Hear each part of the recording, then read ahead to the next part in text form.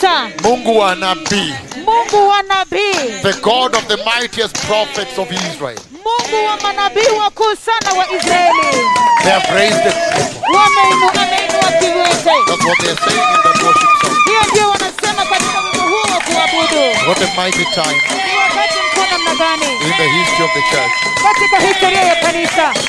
And so blessed people, Na kwa hivyo watu wabarikiwa, let us get started wacha tuanze with our service, our Friday night service. na ibada yetu ya usiku ya Ijumaa. And so last time what we saw, Na kwa hivyo wakati uliopita kile tulichoona, we were looking at the book of John chapter 12. tulikuwa tunaangazia kitabu cha Yohana sura ya 12. And I told you that we'd covered half, only half. Na niliwaambia kwamba tulikuwa tumeangazia tu nusu peke yake. And we have a long way to go to complete that book, the book of John 12, that chapter. Na tuna safari ndefu kabisa ya kuenenda ili kwamba tumalize kitabu hicho cha Yohana 12. Because what is there is a gold mine Kwa sababu kile ambacho kiko pale ni dhahabu. that we are mining and transmitting to the church. Ya kwamba tunaichumbua na kupeana kwa kanisa. And we saw very clearly, Na mliona kwa wazi kabisa. we saw Tuliona that the Lord is using all the transmission from there to define the bride. ya kwamba Bwana anatumia mazungumzo yote kutoka pale ili kwamba kumtambulisha biharusi. And we saw Na tuliona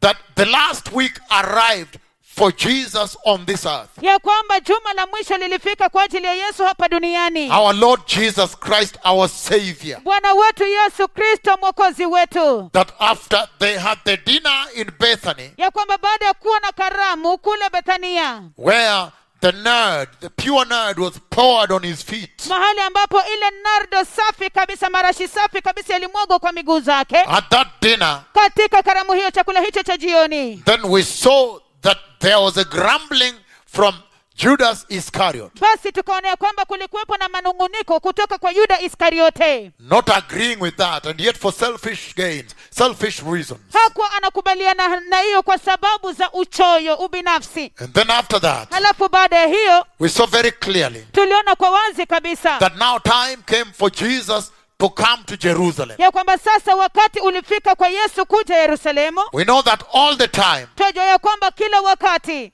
our Lord Jesus, Bwana wetu Yesu whenever he healed, wakati wowote alipoponya, when he healed somebody, performed a miracle, a wonder, alipomponya mtu, alipotenda muujiza ajabu, he never allowed, he did not want those people to spread it to the whole of Israel. kamwe kabisa hakuwairuhusu, hakuwaitaka hao watu wakapata kueneza katika Israeli yote. And he kept telling them, Na kila wakati alikuwa anawaambia, make sure you don't tell anyone. hakikisha ya kwamba usiambie mtu yeyote. Throughout his ministry, Kila wakati katika huduma he yake did not want people to know. He healed and he said, don't tell anyone. hakutaka watu wajue. Alikuwa anawaponya na kusemea kwamba msiambie mtu yeyote, Unless he sent somebody to the chief rabbi that they may get to see that this person has been cleansed of leprosy. ijapokuwa tu amtume mtu kwa yule rabi aliyemkuu kabisa, kiongozi wao, ili kwamba wapate kuona kwamba mtu huyu ameponywa kutokana na ukoma. But essentially, he never wanted to spread it out. Lakini kimsingi hakuwaitaka kuieneza, And we kuisambaza. see now he resurrects Lazarus within the same span of time. Na tunaona kwamba pia tena anamfufua Lazaro katika wakati kipindi hicho hicho. And that became a very big wonder, as we know, in the church until today. Na hilo likafanyika ajabu kubwa kabisa kama vile tujuavyo kanisani hadi leo hii. And about 2 days ago, Na yapata siku 2 zilizopita, the Lord showed me, I don't know where I went, Bwana alinionyesha, sijui mahali nilikokwenda, whether I was standing here, kama nilikuwa nimesimama hapa, but then at one decree I saw a dead body resurrect. lakini kwa amri moja nikaona mfu akifufuka. About 2 days ago, Yapata siku 2 I've zilizopita, been trying to conceal this for some time. nimekuwa nikijaribu kuificha hii, kuiweka hii kwa muda That kidogo. means ahead of us here is a tremendous visitation. Hii inamaanisha kwamba hapa mbele yetu kuna mtembeleo mkubwa wa I don't know ajabu. where, Sijui ni wapi, but I could see where I was standing. I could see my feet lakini niliweza kuona in that dream. katika ndoto hii niliweza kuona mahali ambapo nilikuwa nimesimama, ningeweza kuona miguu And at zangu. one decree, I saw the dead body rise, and it was such a wonder. Some people ran away. Na kwa amri moja nikaona mfu huyo akifufuka, na ilikuwa ajabu kubwa kabisa, watu wengine So I wakatoroka. don't know when or where. sijui. Kwa hivyo basi sijui ni wakati upi na ni wapi, But it's amazing lakini yashangaza that kabisa yesterday I saw healings and I kept coming to you. ya kwamba Let's begin from there.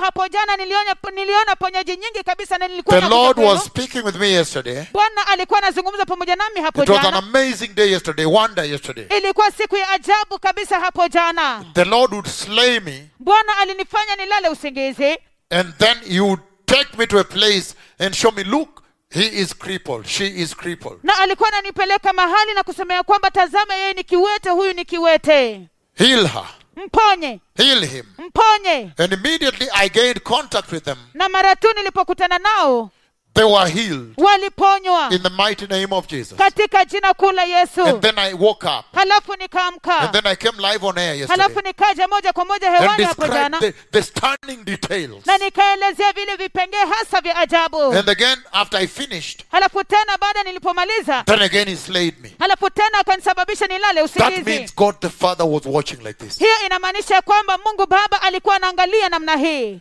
He speaks to me anazungumza na mimi, and brings me the people, His people that need healing. halafu ananiletea watu wake ambao wanahitaji uponyaji, And then He watches. halafu anaangalia And He sees me going live on air. na ananiona nikienda moja kwa moja hewani. Once I have finished, Mara tu nimemaliza, then He slays me again. halafu ananifanya nilale Meaning He usingizi was tena, watching like this. kumaanisha kwamba alikuwa anaangalia namna And hii. then this time He takes me to a blind or a deaf or a cripple. Halafu mara hii ananipeleka kwa kipofu ama kiziwi ama And He kiwete, said, look, she is crippled. na anasema kwamba angalia ni kiwete, Heal her. mponye. And then in the mighty name of Jesus, when I gain contact, mighty name of Jesus, they are healed. Halafu katika jina kuu la Yesu ninapokutana tena wao namna hii wanaponywa. And then again, he watches. Halafu tena anaangalia And He sees me going live on air. na ananiona nikienda moja kwa moja He hewani. doesn't slay me until I've gone live on air. Hanisababishi nilale hadi nimeenda moja kwa moja When I hewani. finish again, then again slay me. That means He was really watching like this. Yesterday was a wonder, a global wonder in the eyes of the nations of the earth. Nikimaliza tu namna hii kwenda hewani, halafu tena ananisababisha nilale usingizi. Jana ilikuwa siku ya ajabu kabisa kabisa kote In the duniani, eyes of the nations of the earth. katika macho ya mataifa ya It was a ulimwengu. big wonder yesterday. Ilikuwa ajabu kubwa kabisa hapo jana. The Lord had a real time Bwana alikuwa na conversation with the nations. mazungumzo ya moja kwa moja na mataifa. Real time. Mazungumzo ya moja It kwa was very moja. powerful Ilikuwa ya yesterday. nguvu kabisa hapo jana. And so again, there must have been a message there. He must have wanted probably to let all the nations know how close, just how close He walks with His friends. Ni lazima awe alikuwa anataka mataifa yote yapate kujua jinsi ambavyo anatembea kwa ukaribu sana na marafiki zake. How close these two prophets are to Him. Jinsi ambavyo hawa manabii wawili wa Bwana walivyokuwa Or karibu maybe He sana wanted to naye. present their role, their central role. He takes them, say, look, she's crippled, heal her. Then she gets up. That's why I knew the details of every single healing that is. There are many coming up. Ama pengine alitaka kuwasilisha na kudhihirisha wajibu wao uliomkuu kabisa kabisa, na kuwapeleka viwete kusemea kwamba tazama, huyu ni kiwete alafu ninamponya. Hivyo basi kuna mengi kabisa ambayo yanakuja. And He would say, heal her. Hivyo basi angesemea kwamba mponye. And then after that, Halafu baada ya show hiyo another, show another. anaonyesha mwingine. So that was a very deep conversation yesterday, live. Kwa hivyo haya yalikuwa mazungumzo ya vilindi sana hapo jana, moja kwa moja. And real time. Na kwa wakati huo moja kwa moja. The wonders of this age. Maajabu ya majira haya. For example, I see a lady that was blind. Kwa mfano ninamuona mwanadada ambaye alikuwa kipofu. And so when the Lord brought me to her, Na kwa hivyo wakati Bwana aliponileta kwake, and so totally blind, na alikuwa kipofu kabisa and the Lord kabisa. said, look, she is blind. Na Bwana akasema kwamba tazama ni kipofu. Heal her. Mponye By voice. kwa sauti. And in the mighty name of Jesus, pop, her eyes open. Na katika jina kuu la Yesu, macho yake yakafunguka. I can see, I think it looks like she has stretched her hair. She has combed her hair straight. Though it may not be straight, it's going a bit backwards, but she has combed it straight. Ninaweza kuona ya kwamba amechana nywele yake imenyooka Imeenda kabisa. straight. Imeenda straight. And then after that, I see that she's wearing a black trouser which is like a tube, because it's ending at the feet down there like a tube, very thin on her, very thin like a tube. Halafu ninaweza kuona kwamba Towards the ankle. amevalia longi ambayo ni nyeusi ambayo inaelekea kama vile Imembana chini pale tafadhali, imembana sana. I don't have time today because I have a very, very long service. I don't know when I'll finish. Yeah, it was like a tube down there. ambayo imembana kabisa sana huko chini. And it's a black trouser. Na ni longi nyeusi. In the upper piece, I think it looks like she may even have, apart from having a blouse, she may also be having a sweater, I think, but whitish. Na huko juu upande wa juu anaonekana kuwa ana sweta. And so the trouser is black. Hivyo basi longi ni nyeusi. So when her eyes open, she's able to follow those men. She's able to go to them. They are trying to run away and she's following them. It's a very beautiful moment at that hour. Wakati macho yake yalipofunguka anaweza kuwafuata hao watu, wanaume anaweza kuwafuata. Ni wakati wa kupendeza kabisa kwa wasaa huo. Yeah, so if you translate slowly, you just get the full details. So you see those men are trying to hide from her and she's able to see them and follow them. Hao watu wanajaribu kujificha kutoka kwake. Wanaume tafadhali kwa jina la mfalme. Hao wanaume wanajaribu kujificha kutoka kwake, lakini anawaona na anawafuata. Hallelujah. Hallelujah. And so now, kwa hivyo sasa, and then I see another lady. She's wearing a skirt that has gathers around her waist. It's gathers, but it goes down like Cinderella, and she was crippled. She gets up also and walks. The Lord takes me there. Then she gets up and walks. Halafu ninamwona mwanadada mwingine ambaye amevalia skati ambaye ina makunyanzi lakini ni ndefu. It's yellowish, orangish yellowish like that, around yellowish towards orangish. Ni kama I can see even now. Ni skati kama ya manjano hivi, orange hivi, ninaweza kuiona hadi sasa hivi, inaenda mpaka chini, ndefu. And she's crippled. And then when the Lord brings me there, he says, look, she's crippled, heal her. Na yeye ni kiwete, na wakati ambapo Bwana ananileta pale anasema kwamba angalia ni kiwete, mponye. By voice. Kwa sauti. And then in the mighty name of Jesus, she gets up. And I see her learning to walk like this. Like this, just doing that. As she's beginning to, the moment she just gets up. Halafu katika jina kule Yesu anasimama na anaanza kutembea. Na ninaona jinsi ambavyo anaanza kutembea mara tu anaposimama. And then also, halafu tena, I see, this past night, I saw another cripple that got up. When he gets up, he walks, but he's still a little bit at that level. And the Lord says he's going to be stretched up. Usiku huu uliopita pia nilimwona kiwete mwingine ambaye mwanaume ambaye alikuwa kiwete kabisa, na wakati ambapo anasimama ili kutembea, kijana hivi, mwanaume. Hivyo basi wakati ambapo and I see another woman, she's blind. Na ninaona mwanamke mwingine ambaye ni kipofu. Yesterday the Lord took me all the way to where she is. I may not know exactly where she is right now, but he took me where she is. Jana Bwana alinipeleka hasa kabisa mahali alipo. And she's wearing a whitish skirt. Whitish. I think maybe a flowers or so, but whitish. Na amevalia skati ambayo ina weupe hivi.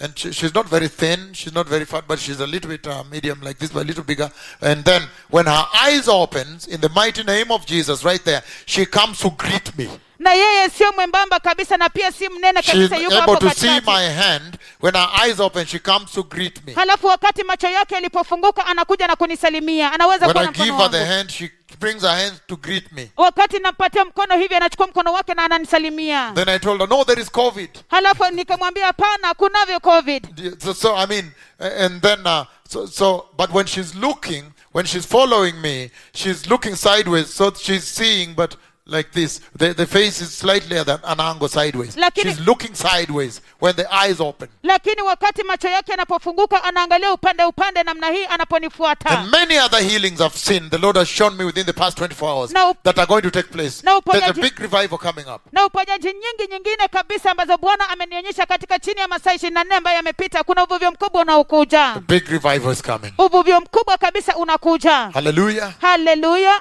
And so when we were here on Wednesday, tulipokuwa hapa siku ya Jumatano, we were handling the matter in the book of John chapter 12. Tulikuwa tunashughulikia lile swala kwenye kitabu cha Yohana 12, where the Lord is polishing the church, mahali ambapo Bwana analisafisha kanisa, and sharpening the church, na kulitia makali kanisa, and refining the church, na kuling'arisha kanisa. And in John chapter 12, na kwenye kitabu cha Yohana 12, we saw very clearly, tuliona kwa wazi kabisa, that the message we saw in Romans chapter 8, ya kwamba ujumbe tulioona kwenye kitabu cha Warumi 18, where the Lord, again, okay, in Romans chapter 8, kwenye kitabu cha Warumi sura ya 8, The message we saw there, ujumbe tulioona pale, where the Lord has predestined the church, preordained the church to go through suffering. mahali ambapo Bwana amelipangia kanisa ili kwamba lipitie mateso. Preordained suffering unto his true church, his holy church. Amepangia mateso kwa ajili ya kanisa lake la kweli. And we saw that when we moved, when we came to John 12, that message is repeated. Na tuliona ya kwamba tuliposonga kwenye kitabu cha Yohana 12, ujumbe huo unarejelewa. That the Lord demands that his church, her faith be tested. Ya kwamba Bwana anadai ya kwamba kanisa lake imani yake ikapate kujaribiwa. That when her faith is tested, Ya kwamba imani yake inapojaribiwa, then now she qualifies, she is established, hivyo basi she sasa, becomes mature. hivyo basi sasa anahitimu, anaimarishwa na kukomazwa.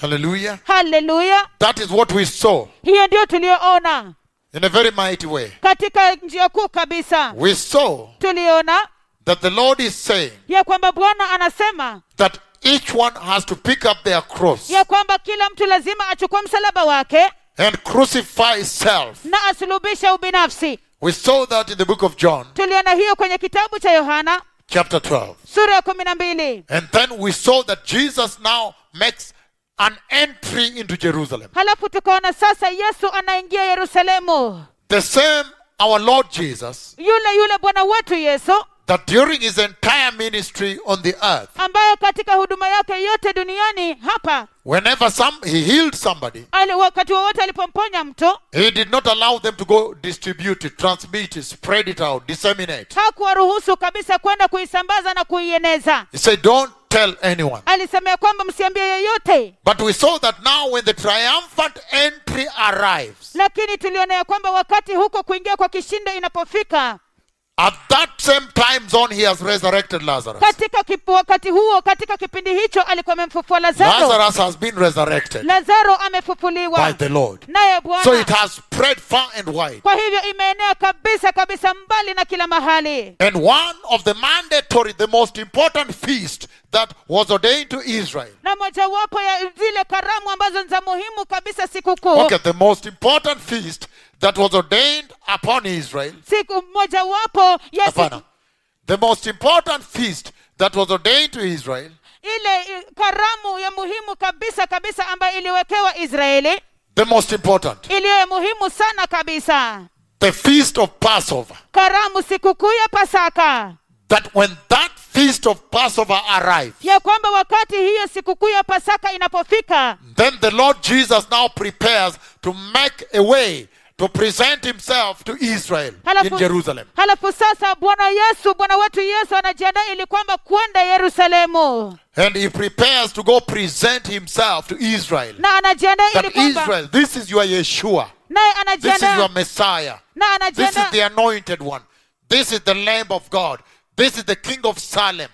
naye anajiandaa ili kwamba kwenda kujiwasilisha kwa To Israeli, tell Israel ili kwamba kuambia Israeli that behold, your king comes to you. ya kwamba tazameni mfalme wenu yuwaja kwenu, The Lamb of God. mwana kondoo wa Mungu, The anointed one of God. mpakwa mafuta wa Mungu, The Messiah. Masia. So Jesus, that did not want people publicity in the case of go tell people, he says, do not tell anyone. Now finally, he wants to go to Jerusalem, and Jerusalem is full of pilgrims from all over the world. Hivyo basi Yesu yule ambaye hakuwa anataka umaarufu, hakuwa anataka wale aliowaponya waende waambie When the yeyote. time came for him now to present himself to Israel, Wakati ulipofika sasa kwake yeye kujiwasilisha kwa Israeli, then now he goes to Jerusalem when Jerusalem is sasa anaenda full of people. hapo basi sasa anaenda kwa Yerusalemu wakati ambapo Yerusalemu imejaa pomoni na watu. And so we see the triumphant entry of the Messiah. That's what we saw. Hivyo basi tunaona kuingia kwa kishindo kwa Masia. Hiyo ndio And we tuliona. saw that at that time, Na tuliona ya kwamba kwa wakati huo that the Gentiles also came, those converts, ya kwamba watu mataifa pia walikuja, wale ambao walikuwa wamebadilika, those who have been converted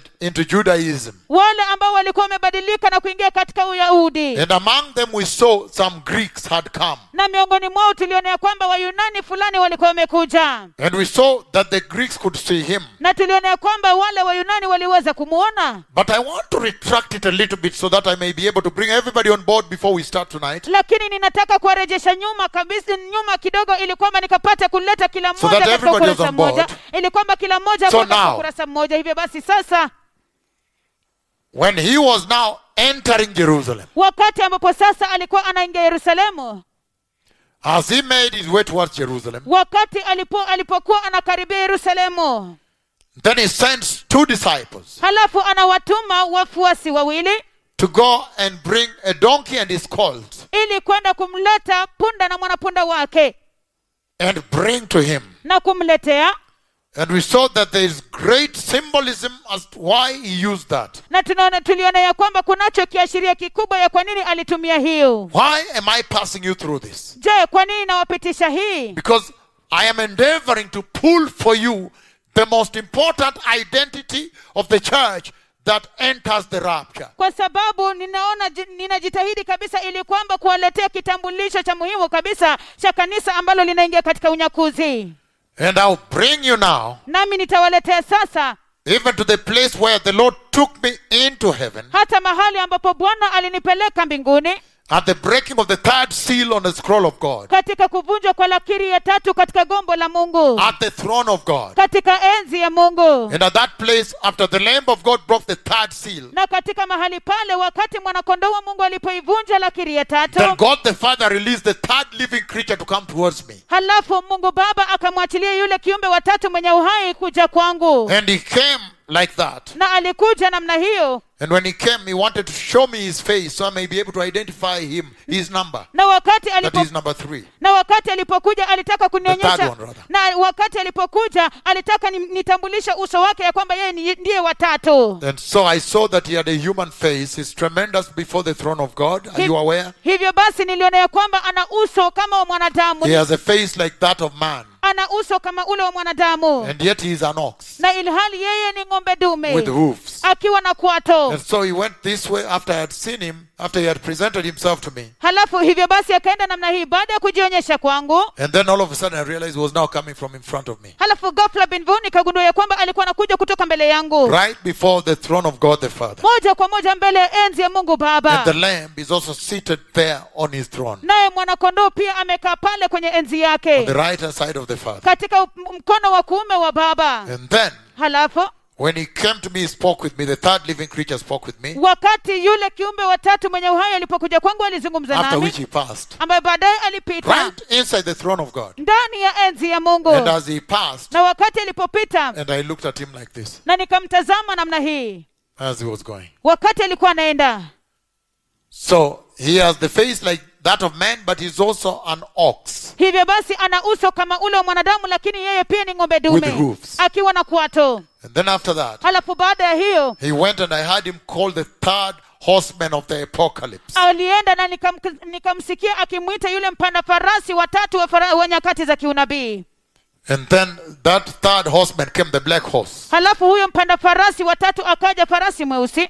And when the black horse came with his rider, wakati huyo farasi mweusi alipokuja pamoja na mpanda farasi wake, there is something about that horse that the Lord wanted to show me. Kuna kitu kuhusiana na huyo farasi ambaye Bwana alitaka kunionyesha. At the throne of God. Katika enzi ya Mungu. And so when they stopped. Na kwa hivyo waliposimama. And then he stretched out his wings. These horses have wings. Halafu akapanua kabisa. These are not your ordinary horses. Halafu akapanua kabisa mabawa zake. Hawa farasi wana mabawa, sio farasi wenu wa kawaida. And he is a black horse. Hivyo basi yeye ni farasi mweusi. But he has white glorious wings, so he stretched them out like that. Lakini ana mabawa meupe ya utukufu sana kabisa, hivyo aliyopanua namna hiyo. And his white wings have glory, so they emit glory like this. Though at the throne position everywhere is glory. There are clouds of glory everywhere. I think today is the first time I'm saying this. There are clouds of glory everywhere. Even when you stand, you're standing inside glory. But even the wings have glory. Hivyo basi wakati alipopanua mabawa yake ya utukufu namna hiyo, hivyo basi mabawa yake meupe yana utukufu kabisa. Hivyo basi kila mahali katika enzi ya Mungu ina utukufu. No, I said anyhow, everywhere around the throne of God, there is tremendous glory, clouds of glory. When you stand, some of it reach me around here. Hata hivyo kila mahali As the katika Lord is communicating with me. Hata hivyo kila mahali kabisa katika enzi ya Mungu kunayo utukufu, mawingu ya glory utukufu, everywhere. mawingu ya And utukufu the kila huge glory mahali, that covers the throne. na utukufu mkubwa kabisa ambao unafunika Pure enzi, white glory of God. utukufu mweupe kabisa wa utukufu wa Mungu. But this black horse, Lakini huyu farasi mweusi, when he stretched his white wings, they also emitted glory. So you could see the clusters of glory living. wakati alipopanua mabawa yake meupe, pia ilitoa utukufu mkuu kabisa. Hivyo basi niliweza kuona utukufu ukitoka pale.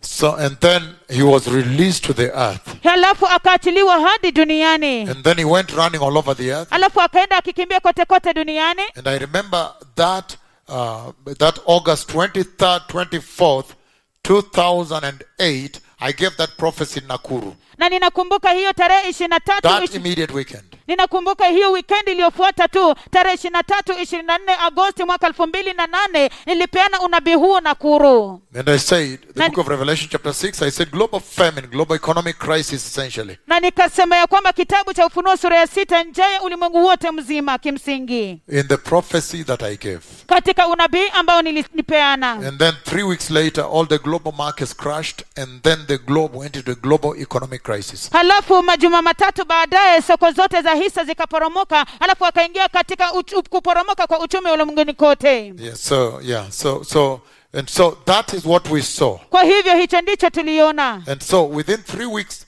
all the global financial markets crashed. Hivyo basi katika majuma matatu soko zote za hisa zilikuwa zimeporomoka. From New York to Shanghai. Kutoka New York hadi Shanghai. It was a wonder. Lilikuwa ajabu. And later we found out that they began with the Lehman Brothers. Halafu baadaye tukagundua ya kwamba ilianzia na Lehman Brothers. And so the scripture that describes that message. Hivyo basi maandiko ambayo yanaelezea kabisa ujumbe huo. I read for you in the book of Revelation chapter 6 verses 5 and 6. Niliwasomea kwenye kitabu cha Ufunuo sura ya 6 mstari wa 5 na wa 6. And that's why I'm anchoring this message tonight. Na hapo ndipo ninatia nanga, ninajenga ujumbe huu usiku wa leo. Before we catch up with John 12. Kabla tuendelee na kitabu cha Yohana 12. Revelation chapter 6. Kwenye kitabu cha Ufunuo sura ya 6. For this wonderful night. Kwa ajili ya usiku huu wa kupendeza.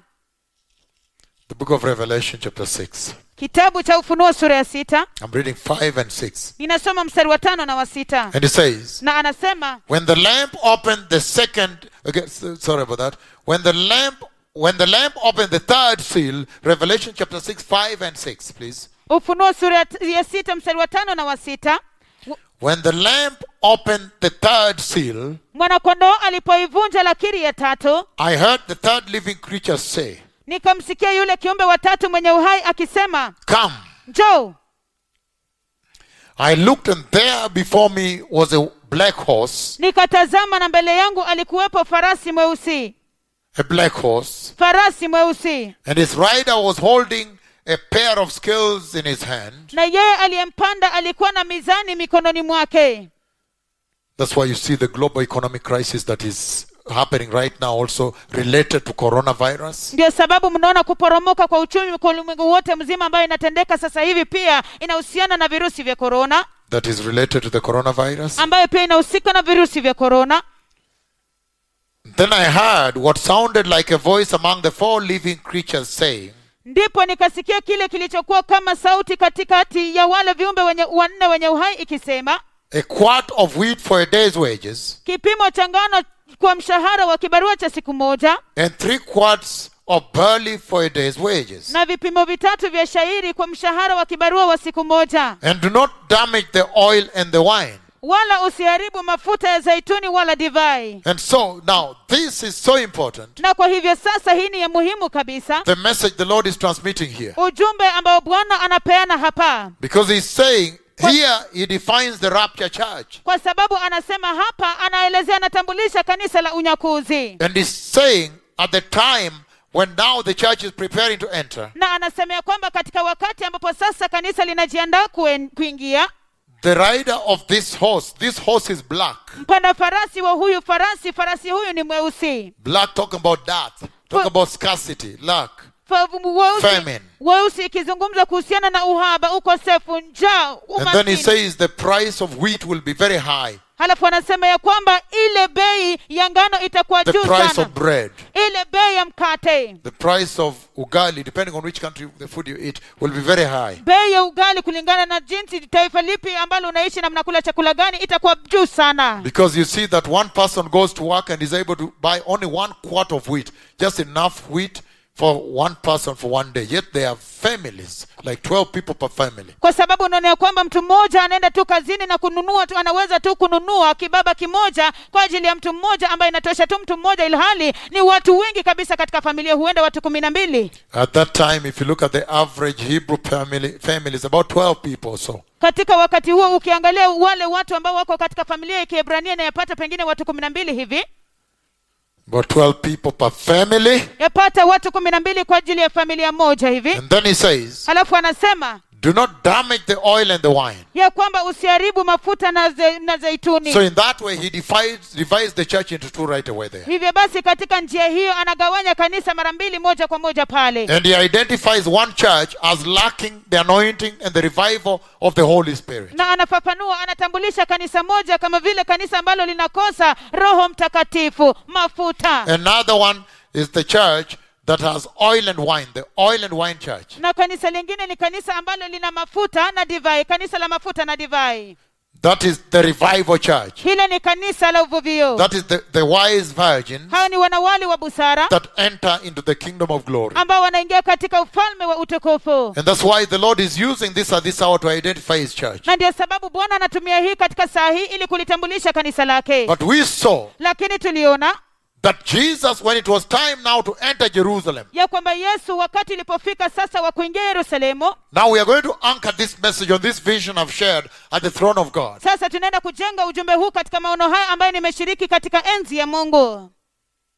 When it came time for him to enter Jerusalem, then now he goes to present himself to Israel. Wakati ulipofika sasa kwake yeye kuingia Yerusalemu, anaenda sasa kujiwasilisha kwa Israeli. And we saw that he wept. Na tuliona ya kwamba alilia. He wept bitterly over that city. When he turned and looked at the city, he wept over her. Aliulilia sana kwa uchungu mji huo, alipogeuka na kuangalia mji huo aliulilia sana kwa uchungu. Because he said, Kwa sababu alisema all the prophets, ya kwamba manabii the wote entire human history, katika historia yote ya kibinadamu has been focal point, focusing on this day. wamekuwa wakilenga kabisa siku hii. All the way from the book of Genesis. Kote kote kuanzia kwenye kitabu cha Mwanzo. Genesis chapter 3:15. Kitabu cha The Mwanzo sura ya seed of a 3. woman who crushed the head of the serpent. Kitabu cha Mwanzo sura ya 3:15 ya kwamba mbegu ya mwanadamu itagonga kichwa cha yule nyoka. And so it did not make sense that they are not able to recognize this hour. Hivyo basi hakuelewa kabisa ya kwamba hawawezi kutambua kabisa saa hii. Yet the entire of human history and all the prophets had focused on this day. Ilhali katika historia yote mzima ya mwanadamu pamoja na manabii wote kabisa walikuwa wameitazamia na kuilenga siku hii. They had focused on this day. Walikuwa wameilenga kabisa siku hii. Even heaven had focused on this day Hata mbingu ilikuwa imetazamia siku hii as the day of deliverance kama siku ya ukombozi to mankind, ordained to the earth. kwa wanadamu, siku iliyotiwa wakfu kwa ajili ya dunia. And then now, Halafu sasa when he's coming, anapokuja, then he realizes there is resistance from the Pharisees. anatambua ya kwamba kunako kukataliwa kutokana na wale Wafarisayo. And so we saw that the weeping was because the Lord was saying, oh, he has seen the judgment that will happen to them for failing to know the day of God's coming to them. Hivyo basi tuliona ya kwamba kule kulia ilikuwa ya kwamba Bwana alikuwa ameona ile hukumu ambayo inawajia kwa kukosa kutambua. Okay, I don't have much time today for Swahili because really, we have not even begun a very long sermon, maybe 5 hours. Yeah. So again, he says he could see the city and could see the judgment that will befall the Salem of Melchizedek, because she has failed to recognize Melchizedek is coming to her. Alisema ya kwamba angeweza kuona mji huo na alikuwa ameiona ile hukumu ambayo itaikujia Salemu ya Melkizedeki kwa sababu ya kukosa kutambua Melkizedeki akija kwao. The Moriah of Abraham, Maria ya Abrahamu, the Zion of David, Sayuni ya Daudi, could not recognize the King of Zion. haikuweza kumtambua mfalme wa Sayuni. And so he wept Kwa hivyo alilia because he saw that it would be destroyed kwa sababu aliona ya kwamba itaangamizwa for failing to recognize the King of Glory, the Jewish Messiah coming to Jerusalem, the King of Jerusalem. Kwa kukosa kumtambua mfalme wa utukufu, mfalme wa Zayuni akija Yerusalemu. The King of Jerusalem. Mfalme wa Yerusalemu. And we saw in that way the Lord was speaking about the judgment of God that would come to all the unbelieving, including this age. Na tuliona katika njia hiyo ya kwamba Bwana alikuwa anazungumza kuhusiana na hukumu ya Mungu ambayo itawajia wote wasioamini, kuhusisha hata kizazi hiki. That the Lord spoke about that judgment that would come even at the second coming, when he would come to purge the world of rebellion of the unbelieving. Ya kwamba Bwana alizungumza kuhusiana na hukumu ambayo itakuja hata kule kuja kwa pili, ambapo atakuja kuharibu kabisa na kuangamiza uasi. And we finished by seeing, na tulimaliza kwa kuona, we saw a part in the book of John chapter 12. Tuliona sehemu katika kitabu cha Yohana 12. Turn with me there. Geuka pamoja nami pale. John chapter 12. Kitabu cha Yohana 12. We saw the last part. Tuliona sehemu ya mwisho. The belief and the unbelief among the Jews. Verse 37. Mstari wa 37, Wayahudi wanaendelea kutoamini. And he says here, na anasema hapa, even after Jesus had performed so many signs in their presence, they still would not believe in him. Hata baada ya Yesu kufanya miujiza hii yote mbele yao, bado hawakumwamini. Verse 38. Mstari wa 38. This was to fulfill the word of Isaiah the prophet. Hii ilikuwa ili kutimiza lile neno la nabii Isaya. Isaiah the prophet. Nabii Isaya. Lord, who has believed our message? Bwana, ni nani aliyesadiki ujumbe wetu? The words of Isaiah. Maneno ya Isaya. And to whom has the arm of the Lord been revealed? Na mkono wa Bwana umefunuliwa nani? And he goes on to say 39. Naye anaendelea kusema 39. For this reason they could not believe, because as Isaiah says elsewhere, kwa hivyo hawakuamini kwa sababu Isaya anasema mahali pengine, he has blinded their eyes and hardened their hearts. Amewafanya vipofu na kuifanya mioyo yao kuwa migumu. So they can neither see with their eyes nor understand with their hearts. Ili wasiweze kuona kwa macho yao wala kuelewa kwa mioyo yao. Nor turn and I would heal them. Wasije wakageuka nami nikawaponya. Isaiah says this because he saw the glory of Jesus and spoke about him. Isaya alisema haya alipoona utukufu wa Yesu na kunena habari zake. Yet at the same time many, even among the leaders, believed in him. Lakini wakati huo wengi kabisa miongoni mwa viongozi wa Wayahudi walimwamini. But because of the Pharisees, they would not openly acknowledge their faith, for they fear that they would be put out of their synagogues. Lakini kwa sababu ya Mafarisayo hawakukiri waziwazi, kwa maana waliogopa kufukuzwa katika masinagogi. For they loved human praise more than the praise of God. Kwa maana wao walipenda sifa za wanadamu kuliko sifa zitokazo kwa Mungu. Then Jesus cried out. Ndipo Yesu akapaza sauti. Whoever believes in me does not believe in me only, but in the one who sent me. Yeyote aniaminie mimi, haniamini mimi peke yangu tu, bali yeye aliyenituma. The one who looks at me is seeing the one who sent me. Yeyote anionaye mimi, amemuona yeye aliyenituma. I have come into the world as a light, so that no one who believes in me should stay in darkness. Mimi nimekuja kama nuru ulimwenguni, ili kwamba kila mtu aniamini asibaki gizani. If anyone hears my words but does not keep them, kama mtu yeyote akisikia maneno yangu na asiyatii, I do not judge that person. Mimi sitamhukumu mtu huyo. For I did not come to judge the world, kwa maana si kuja kuhukumu ulimwengu, but to save the world. bali kuuokoa ulimwengu. There is a judge for the one who rejects me. Yuko amhukumuye yeye anikataye mimi. There is a judge for the one who rejects me. Kunaye hakimu kwa yule yeyote anikataye mimi, and does not accept my words. naye hakubali maneno yangu. The very words I have spoken will condemn them. Yale maneno niliyosema yenyewe yatamhukumu mtu huyo At the last day. siku ya mwisho. For I did not speak on my own, kwa maana sisemi kwa ajili yangu mwenyewe, but the Father who sent me commanded me to say all that I have spoken. bali Baba aliyenituma aliniamuru ni nini cha kusema na jinsi ya kusema. I know that his command leads to eternal life. Nami ninajua amri zake huongoza hadi kwenye uzima wa milele. So whatever I say is just that what the Father has told me to say. hivyo lolote Again, whatever I say, again says, so whatever I say is just exactly what the Father has told me to say. hivyo lolote nisemalo ndilo lile Baba aliloniambia niseme. And then down there, Halafu pale chini you saw what Jesus told them. mliona kile ambacho Yesu aliwaambia. He says that when he is lifted up, Alisemea kwamba atakapoinuliwa juu, he would draw, talking about the kind of death he would die on the cross. This was the last week, the Passover week. akizungumza ni kifo cha namna gani atakufa msalabani. Hii ilikuwa siku ya mwisho, siku Verse ya 30, then Pasaka. I'll summarize for you as an introduction tonight. Mstari wa 30, alafu nitawatilia katika muhtasari kama utangulizi usiku wa Jesus leo. said, this voice was for your benefit, not for me. Yesu akasema ya kwamba sauti hii imesikika kwa faida yenu wala si faida yangu. Now is the time for judgment on this world. Sasa ni saa ya hukumu kwa ajili ya ulimwengu huu. And now the prince of this world will be driven out. Sasa mkuu wa ulimwengu huu atatupwa nje. And even I, when I'm lifted up, I will draw all men with me into the kingdom of glory, he said. Lakini mimi nikiinuliwa kutoka katika nchi, nitawavuta watu wote waje kwangu katika ufalme wa utukufu. So while